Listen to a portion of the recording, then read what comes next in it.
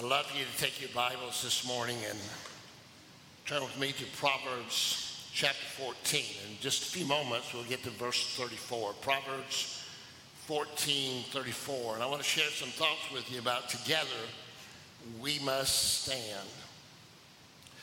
As citizens of the United States of America, we are part of an incredible union that is called a republic. I hope you understand that America has never been a pure democracy. When we pledge allegiance to the flag, we do not pledge allegiance to the democracy for which it stands, but to the republic for which it stands. And even though a republic has forms of democracy built in it, it really is a form of government where it is led and is protected by a government that has checks and balances, and a government that must function under the law of a constitution and the Bill of Rights for us. And as a result of that, we have a republic. And we're blessed to be part of this incredible nation with all of its issues and things that are going on, even now, that we'll talk about in just a moment. We're still blessed by God to be part of this country. But with that being said, there's some just things on my heart from a biblical perspective that I have that I want to share with you this morning. It just comes from my heart and from the Word of God. I want to mention three things to you. First of all, I want us to talk about just for a moment the start of our republic. The start of our republic. Look with me here in Proverbs chapter 14 and in verse 34, the very first part of verse 34, where it says, righteousness exalts a nation. Well, what does that mean? Well, what it means is that a nation that pursues the righteousness of God, God will exalt. That is, he will bless. That is, that he will have his hand, his omnipotent hand of provision and perfection for that particular nation. His favor will be upon them. His countenance will shine upon them. And so Solomon tells us righteousness exalts a nation. The United States of America, I believe, has been blessed of God greater probably than any nation. And the reason is because it began out of the pursuit of the righteousness of God.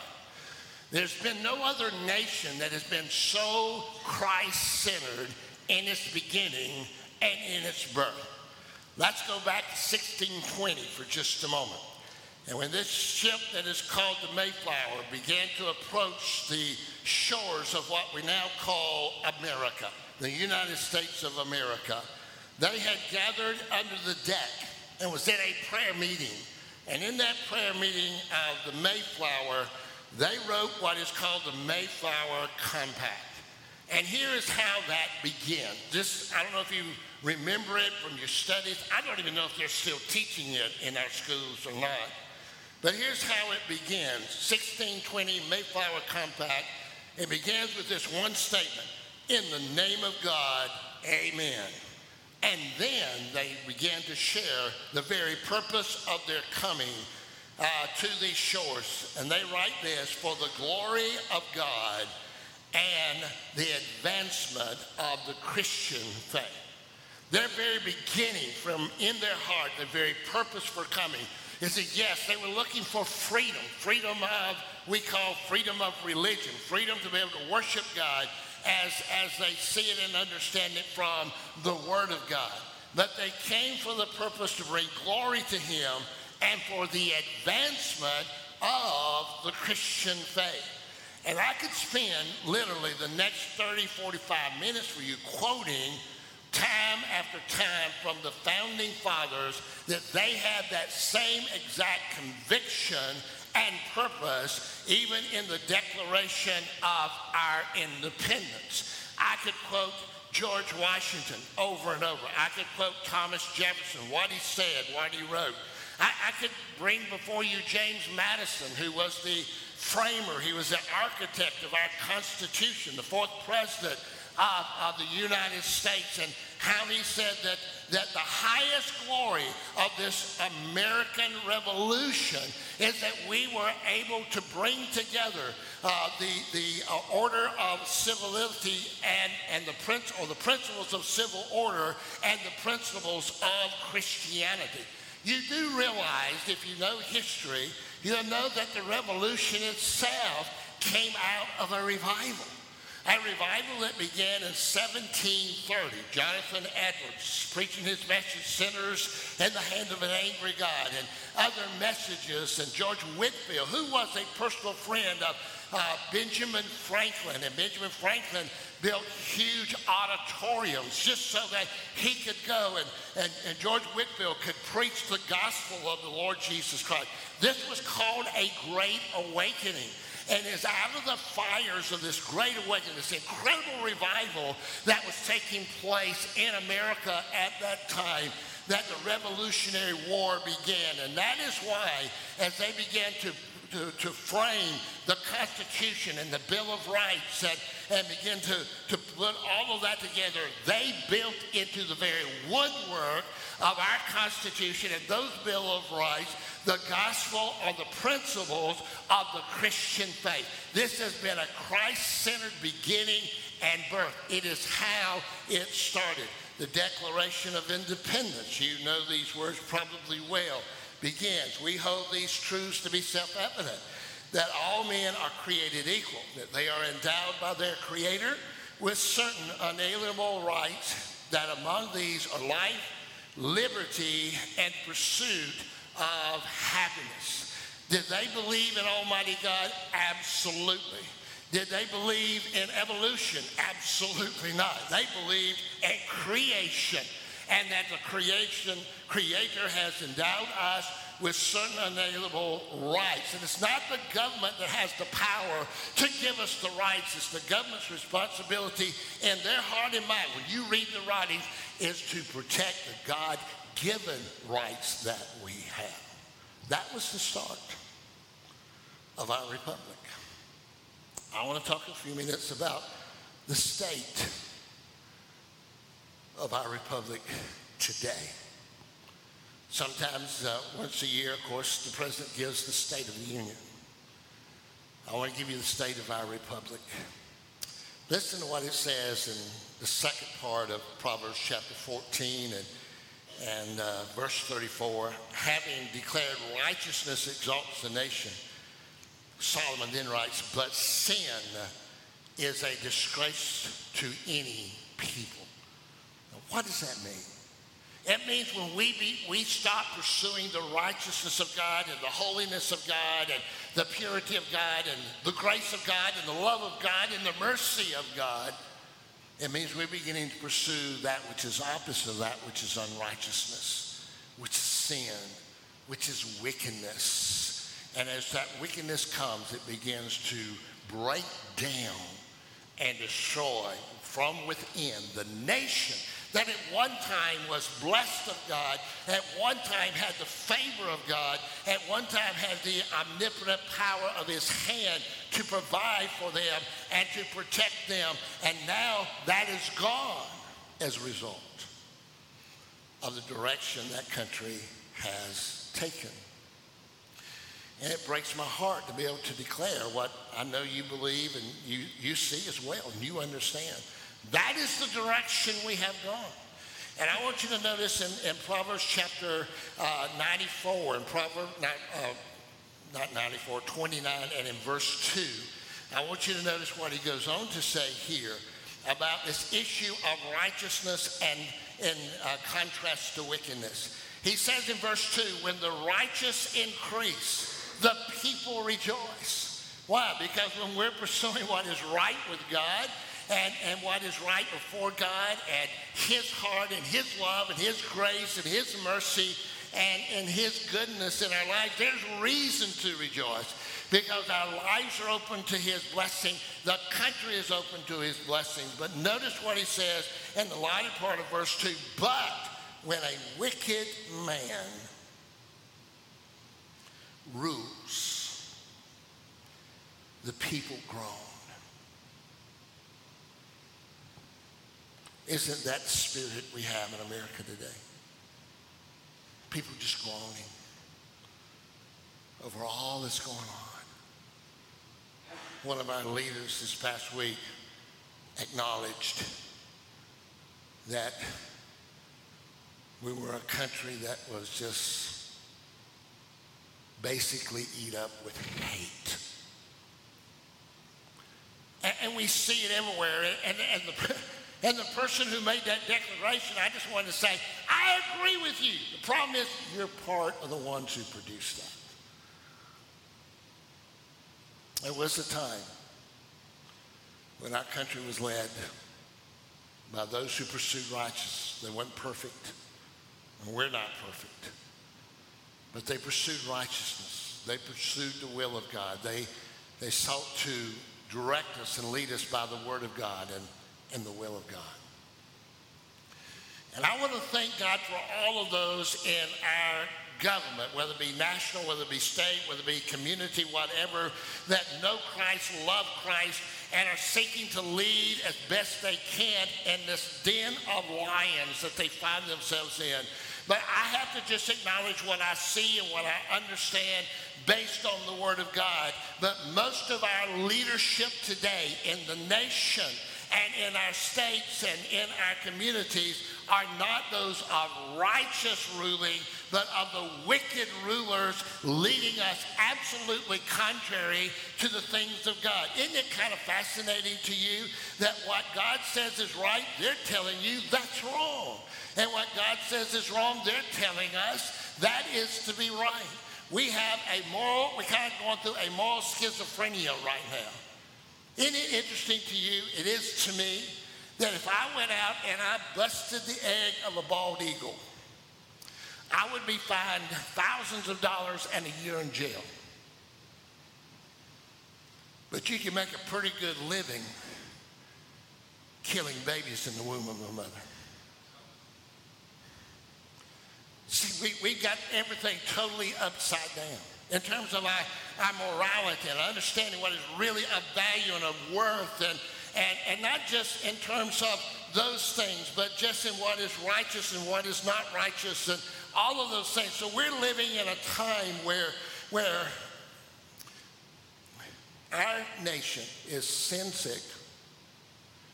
It is Satan driven by souls who have become depraved.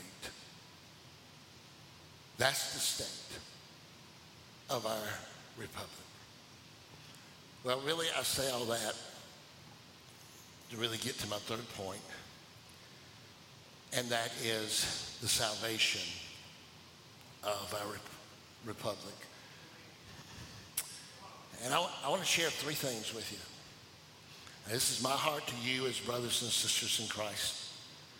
The fact that we need to stand together, we need to seek together, and we need to strive together. Let me explain. First of all, listen to me carefully. We need to stand together against the wickedness that is around us.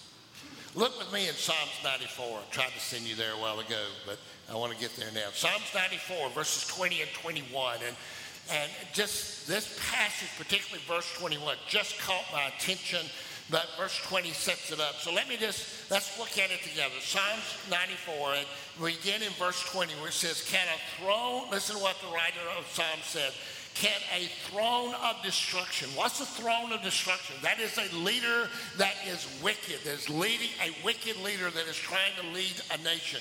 And he's asking this question, can a throne of destruction be allied with you? Notice that the you is a capital. That means with the Lord God. Of course, the answer is absolutely not. God is not going to bless that. God is not going to show his favor upon that. God is not going to move by his hand on that. And then he says this in verse 21. And this is what really caught my attention. Talking about the wicked. Listen to me. Listen to this. They band themselves together against the life of the righteous and condemn the innocence of death.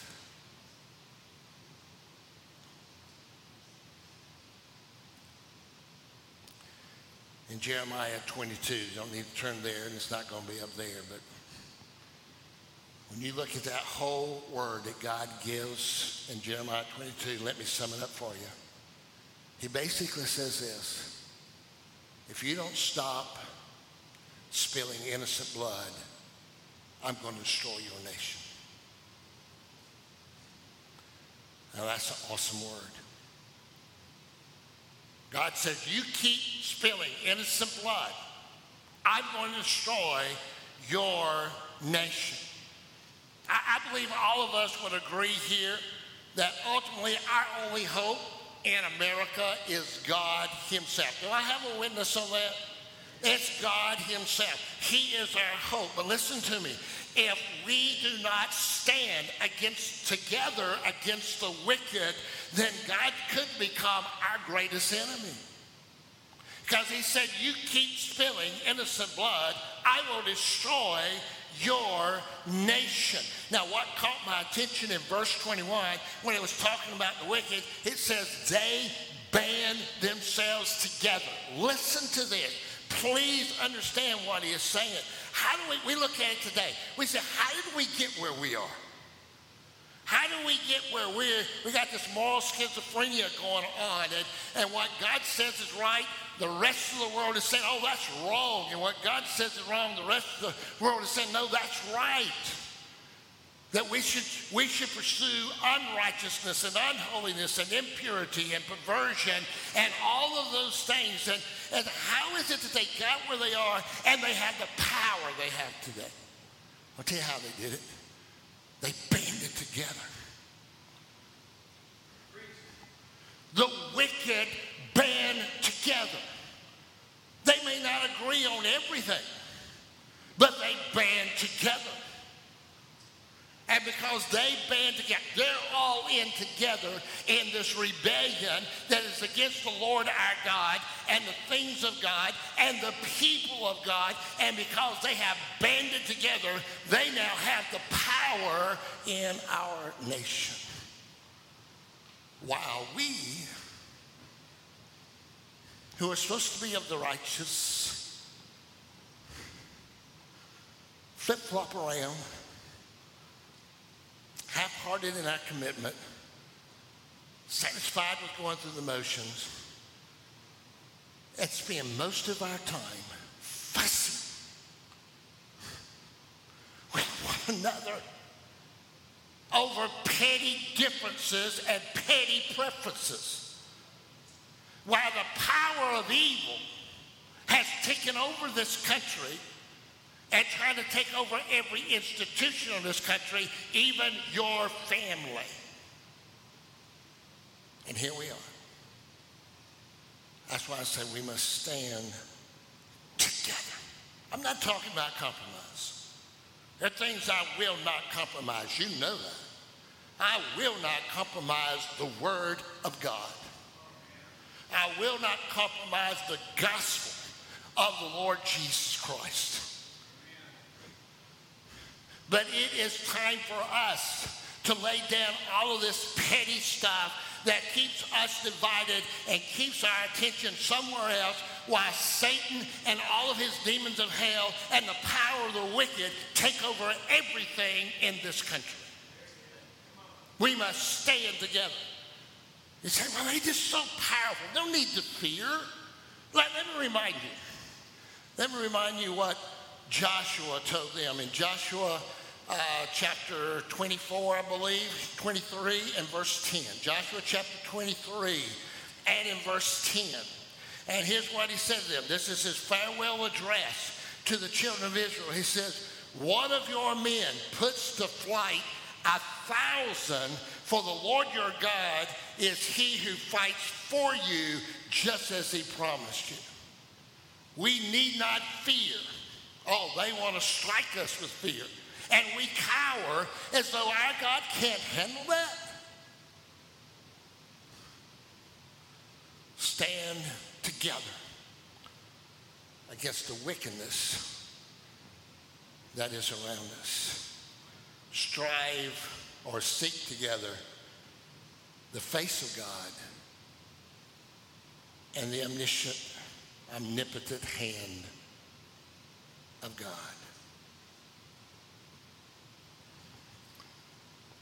Ultimately, our battle, of course, is not against those that have fallen under the deception of Satan. Their hearts have been hardened. Their souls have been corrupted. And they moved from darkness into depravity. Yes, on the surface, that's real. But the real battle is a spiritual battle. They got it right in the movie War Room by the Hendrix Brothers. They got it right. Be in that prayer room. Be in your prayer closet, that war room. And you win these battles on your knees in prayer. But in prayer. Not just talking about prayer. Folks, we are guilty. Lord God, forgive us. But as a whole, listen, we got some wonderful prayer warriors here. I rejoice. I praise God for every one of them. But as a whole, churches across this nation, they're just, listen, we are just giving lip service to it. Just evaluate your own life as I evaluate my life. We know.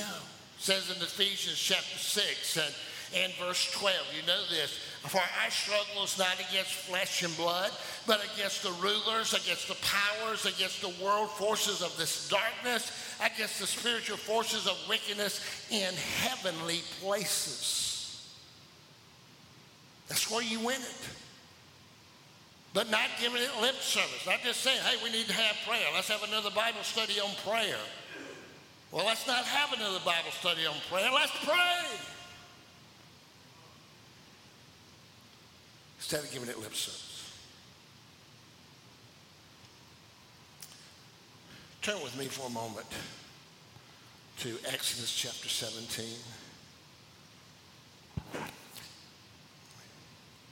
I just have a word of challenge, a word of instruction to all parents, where it's parents of children or parents of adults like Kathy and I, and to all grandparents concerning your grandchildren. Kathy and I are blessed with 7 magnificent grandchildren. And we give you a word of challenge.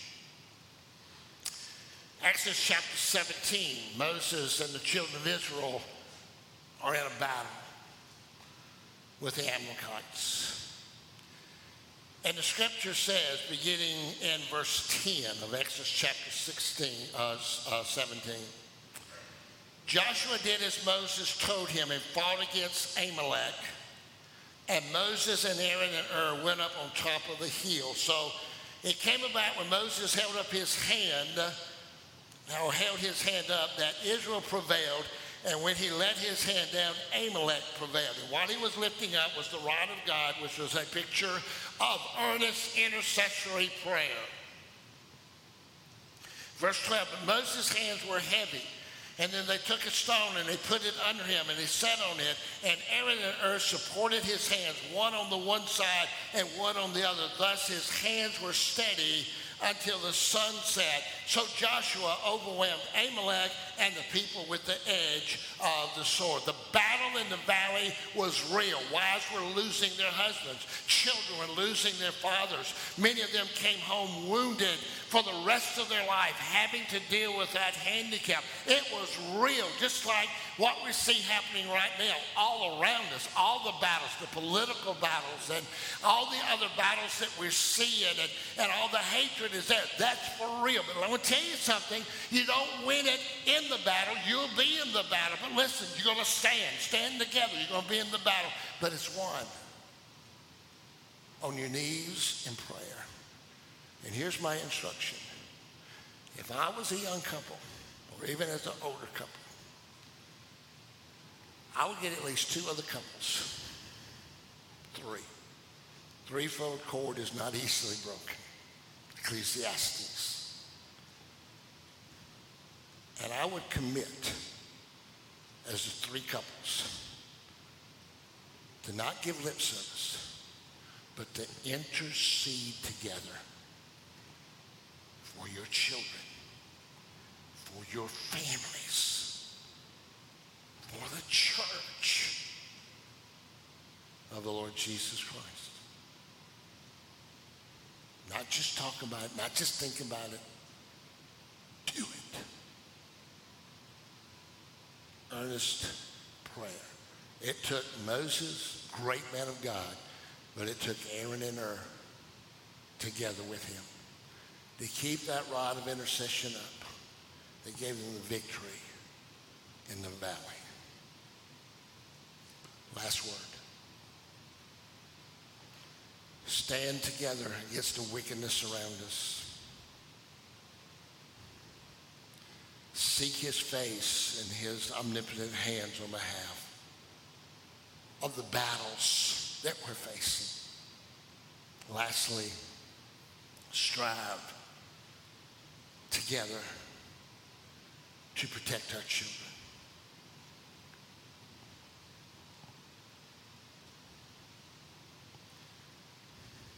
Do you understand how wicked our leadership is? It takes a wicked mind to want, listen to me, to want to manipulate the mind of a 4-year-old about adult things. Do I have a witness on that? I mean, that is pure wickedness. That's evil.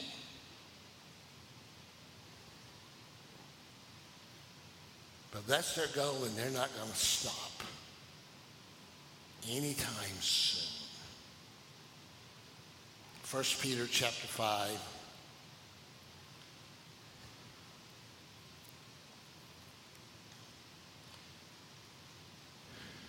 I begin in verse 6.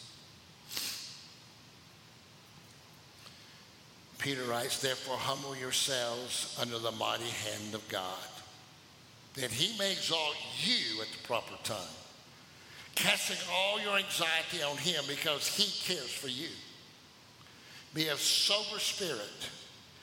Be on the alert." Watch it. "Your adversary, the devil, prowls around like a roaring lion seeking someone to devour." That someone is you. It is your marriage. It is your home. It is your children. It is your grandchildren.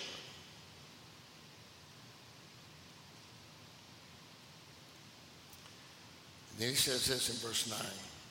"But resist him, firm in your faith, knowing that the same experience of suffering are being accomplished by your brothers who are in the world."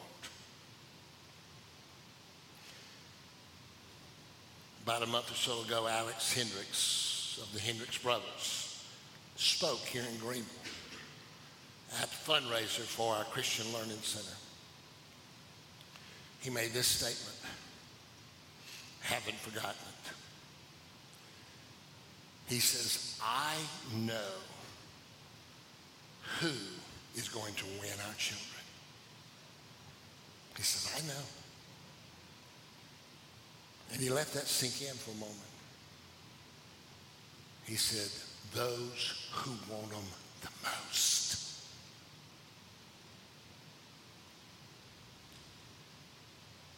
You think about it. You think about it. Those who want them the most. Well, unless you're living with your head in the sand, it appears to me right now that there is an all-out drive by hell itself to have and win our children. And they appear to me to want them more than us. As we flip-flop around, half-hearted, go through the motions, fuss at one another over petty differences and petty preferences. And they're just being taken by the droves. Salvation of the Republic. God's people. The answer is not in the White House. The answer is in the church house. That's where the answer is. When God's people stand together against the wickedness around them, seek together the very face of God, the very hand of God in spiritual battle, spiritual prayer, and strive, whatever it takes, to protect our children, protect our families. God will honor that. And he'll use you and use me, but it must be together. Together. Throw all that other garbage away. Love one another and stand together, seek together, and strive together to win this battle. So, Father God, so much on my heart. So little time, but I trust, Lord God, you'll just take the simple words I've shared today from your word, from what you placed on my heart. And Lord God, you use it to raise up an army of your people who are together to win this battle. In Jesus' name. Amen. Amen. Thank you. Have a blessed day. See you tonight, 6 o'clock, right here. The Chosen.